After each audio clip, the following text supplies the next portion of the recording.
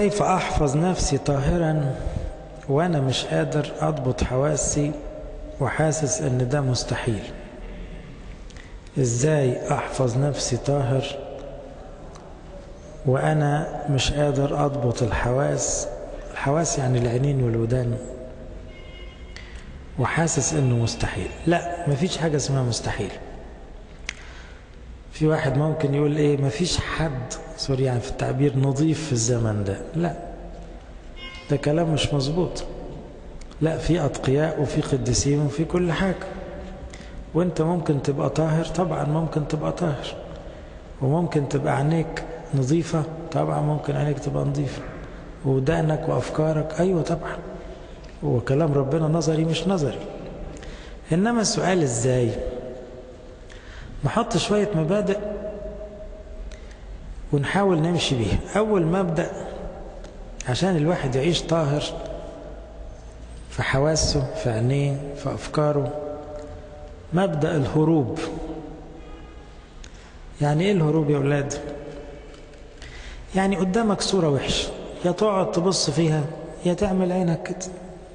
عملت عينك كده، اشتريت دماغك وروقت دماغك وحفظت عينك، قعدت تبحلق في المنظر الوحش، طب ما هتيجي وراها مشاكل تاني. داود النبي طلع يتمشى على السطح، لقى منظر وحش. المفروض كان داود يعمل ايه؟ يغمض عينه بسرعة وينزل، انما قاعد يبحلق ويمقع عينيه، فوقع في الزنا في الاخر، واسمه نبي. لو كان هرب ما كانش وقع في الزنا.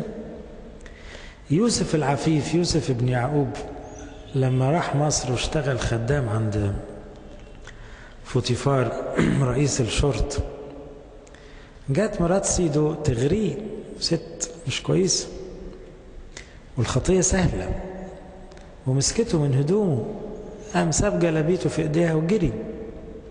لو ما كانش عمل كده كان وقع في الزنا. انما الهروب بتاعه ده خلاه يعيش طاهر وعفيف. في الاخر ربنا كافئه انه عمله الراجل التاني على مصر، بقى عنده اولاد واتجوز وعايش حياة مقدسة، وفي الاخر بقى في السماء. واضحة؟ يبقى اول مبدأ هو الهروب. تهرب يعني ايه؟ يعني تحمي حواسك. جاي لك واحد في المدرسة يقول لك هقول لك نكتة، وانت عارف النوع من النكت ده، النكت اللي هي مش تمام، تقول له لا مش عاوز اسمع. انما لو فتحت ودنك وقعدت تسمع وما هربتش، مخك يتوسخ، تيجي تنام بالليل تطلع لك احلام وحشه. ليه؟ ما هي من النكت اللي سمعتها. يبقى اول مبدأ عشان الواحد يعيش طاهر هو الهروب. وفي آية بتقول ايه؟ آية من كلمتين يا ريت تحفظوها: اهرب لحياتك. سهلة، اهرب لحياتك. افتكروها دي ولاد. كل ما تلاقي منظر وحش، كلمة وحشة، حتى لو فكرة جاية وحشة، اهرب. هتقول لي هو ينفع الواحد يهرب من أفكاره؟ ينفع. ما واحد ممكن يقعد قاعد سرحان كده وأفكاره تودي وتجيب، لو لقى فكرة وحشة يعمل ايه؟ يقوم بسرعة ينشغل بأي حاجة عشان ما يسرحش. يقوم يقرأ الإنجيل، يقوم يتكلم مع الناس، يقوم يصلي، يقول يا رب يسوع ارحمني، يطرد الفكر. إنما يستسلم وما يهربش، الفكرة تجيب فكرة تجيب فكرة، تبقى شغلانة، تبقى الدماغ دي بقت عاملة زي علبة الزبالة. فده أول مبدأ. عاوز تعيش طاهر اهرب لحياتك. تاني مبدأ ايه؟ هذا الجنس لا يخرج بشيء إلا بالصلاة والصوم. يبقى تاني مبدأ الصلاة والصوم. عاوز تعيش طاهر عليك بالصلاة والصوم. تفتكروا القديسين ما كانوش بيتحاربوا زيكم كشباب؟ لا، كان ليهم أجساد وكان حواليهم إغراءات وكل حاجة. إزاي بقوا قديسين؟ بالصلاة والصوم. تفتكروا ماري جرجس ده ما كانش شاب، كان زيكم يعني عشرينات، يعني أكبر منكم حاجة بسيطة. تصوروا جايبين له وهو مربوط في السجن امرأة خليعة تغزله وتغريه، يعني هو مش قادر يهرب. يوم يقعد يعمل ايه؟ يقعد يصلي في سر، ومن كتر صلاته ما انفعلش خالص بيها، بالعكس ابتدى يكلمها عن ربنا، اتكسفت ولما تروحها وبكت وتابت، بدل ما توقعه وقعها هو في ربنا وأنقذها من الفساد اللي هي فيه. ده ليه؟ ما كانش يقدر يعمل كده أبدا إلا بقوة الصلاة، لأنه هو شاب ممكن يتحارب زي أي شاب، لكن بالصلاة والصوم لأنه كان بيصلي كتير ويصوم كتير قدر يغلب الشهوة. أنت بتتحارب بأفكار، صلي كتير. كل ما تروح تعترف تلاقي أبونا يقول لك إيه؟ صلي يا ابني، اعمل مطنيات يا ابني، صلي مزامير كتير. لما تجيلك أفكار قول يا رب يسوع ارحمني، يا رب يسوع المسيح ارحمني. فعلا الكلام ده مش وعظ، لو عملت كده تلاقي مخك راقد، دماغك نطفت، تلاقي عينك ما بقتش بتلم الزبالة اللي في الشوارع وفي التلفزيون والكلام ده. طبعا الصوم يقوي الصلاة، الصوم مع الصلاة يخلي الواحد يطير كده، ما يبقاش ماشي على الأرض. فلما تبقى بتصوم صوم الكنيسة وانت شباب بقى تصوم للظهر أو بعد الظهر كمان انقطاعي، وتصلي كده قداسات كتير، تلاقي نفسك مخك نظيف وقلبك نظيف وطبعا جسدك نظيف. لأن الحكاية بتبتدي كده، انتوا فاهمين الشهوة ماشية ازاي؟ الشهوة تبتدي بالعين أو الودن، تطلع على المخ، تنزل على الجسد.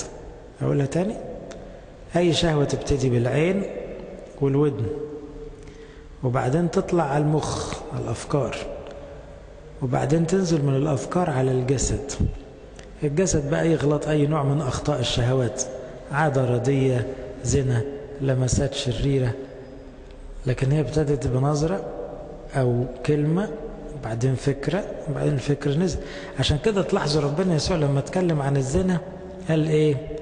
من نظر، ابتداها من أولها خالص، من نظر إلى امرأة ليشتهيها فقد زنى بها في قلبه، لأنها هتكر، الحكاية هتمشي كده ماشي. يبقى أول علاج كان إيه؟ اهرب لحياتك. تاني علاج الصلاة والصوم. تالت علاج التوبة والاعتراف. يجوز أنت كشاب هتقع، ممكن تقع في فكرة وحشة، تقع في شهوة، تقع في عادة ردية، طب وماله؟ باب التوبة مفتوح، مش نهاية الدنيا. ربنا رحيم، ربنا بيحبك وعاوزك وقبلك ومحبب عليه، تجيله وتقول له يا رب سامحني وساعدني، مش عاوز أغلط تاني. إنما تفضل في الطين. دايما نتخيل كده يا جماعة، عمركم شفت واحد محترم ماشي في الشارع يتزحلق في الطين يقعد يلعب في الطين؟ يبقى مش محترم. إنما أي واحد فيكم هيتزحلق بسرعة هيقوم ينفض هدومه.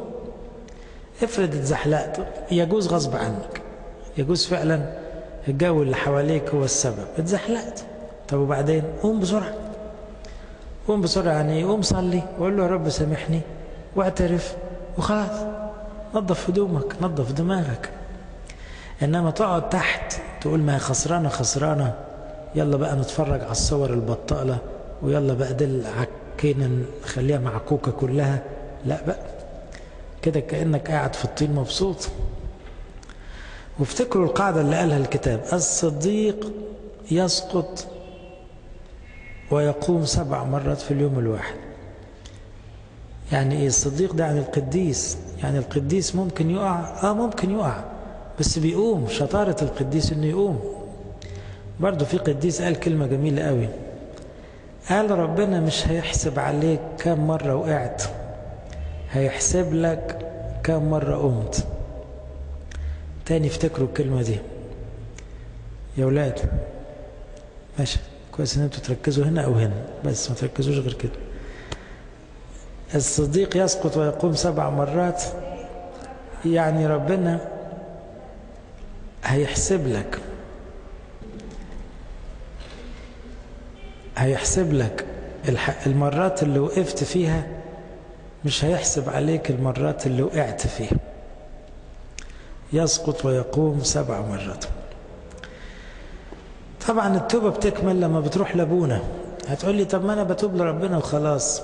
لا، بصوا يا جماعة، سر الاعتراف هنا مهم قوي. الاعتراف بيعمل ايه؟ بينور على الخطية. الأفكار والشهوات دي عاملة زي الحشرات، زي الصراصير. الصراصير تحب الضلمة، لما تنور النور الصراصير تهرب. نفس الكلام في العقارب، أغلب العقارب تحب الضلمة، لو نورت عليها تجري. الأفكار الشريرة كده تحب الضلمة، لو نورت عليها تجري. تنور عليها يعني تفضحها، يعني تطلعها. عشان كده في آية مهمة قوي تقول إيه؟ من يكتم خطاياه لا ينجح. من يكتم خطاياه لا ينجح. اللي يكتم الخطية جواه عمره ما ينجح أبدا. من يقر بها يرحم. لما تروح لابونا تقول له وقعت في خطية وقعت في شهوة وقعت في ماشي كده، ايه، ربنا يرحمك ويشيل عنك الحرب دي. رابع حاجة تساعدك تعيش طاهر، التناول المستمر. أول نقطة كانت ايه؟ الهروب. تاني نقطة الصلاة والصوم. ثالث نقطة رابع نقطة تناول مستمر. ليه التناول المستمر؟ طبعا الشيطان ما يترعبش إلا من المسيح. طب هتقول أنا غلبان، هو أنا المسيح؟ طب إيه رأيك المسيح مستعد يسكن جواك؟ يقوم يرعب الشياطين. فأنت لما بتتناول المسيح بيبقى مليك، فالمسيح اللي مليك يطرد أي فكرة بطال، فتلاقي الحرب هديت. إنما تقعد أسبوعين وثلاثة ما تتناولش، هتلاقي الأفكار تغلبك. فأنتوا كشباب اوعوا تبعدوا عن التناول. المفروض تتناول مرة كل أسبوع على الأقل، وفي الصيامات المفروض تزيد عن مرة في الأسبوع. ساعتها تلاقي نفسك الحرب هادية، والأفكار هادية، والنظرات هادية. نمرة 5 نقول ايه عشان تعيش طاهر؟ نكتب كلمة المشغولية. خليك مشغول. ليه؟ العقل الفاضي معمل للشيطان. لما تقعد فاضي تلاقي أفكارك عمالة تودي وتجيب، وتلاقي قاعد بقى تسمع كلام بطال وتشوف حاجات بطالة. ليه؟ لأنك فاضي. إنما لو أنت مشغول على طول مش هتلحق تقع ولا هتفكر في الخطية، لأنك مشغول. فكر كده، فعلا أنت في الفترات اللي بتبقى مشغول قوي غالبا بتقع قليل. لما بتكون فاضي وراك ايه غير شوية النوم والتفكير كده، بقى الشيطان قاعد معاك لأنك فاضي. وأحلى مشغولية نكتب جنبها المشغولية المقدسة. ليه؟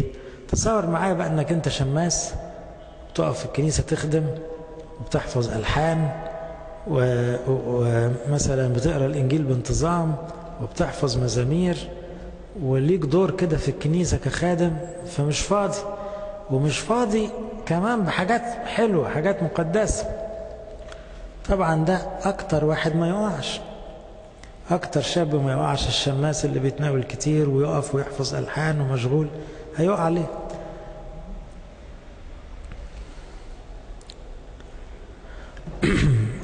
آخر حاجة أقولها نمرة 6. احنا كل ده في سؤال واحد على فكرة، بس بقية الأسئلة هتجري. كل ده ازاي احفظ نفسي طاهر وحواسي طاهر. نمرة 6 نقول الرياضة.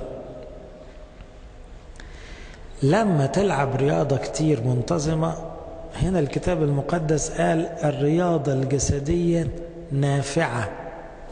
صحيح قال نافعة لقليل، يعني مش كفاية في كل حاجة، بس مفيدة.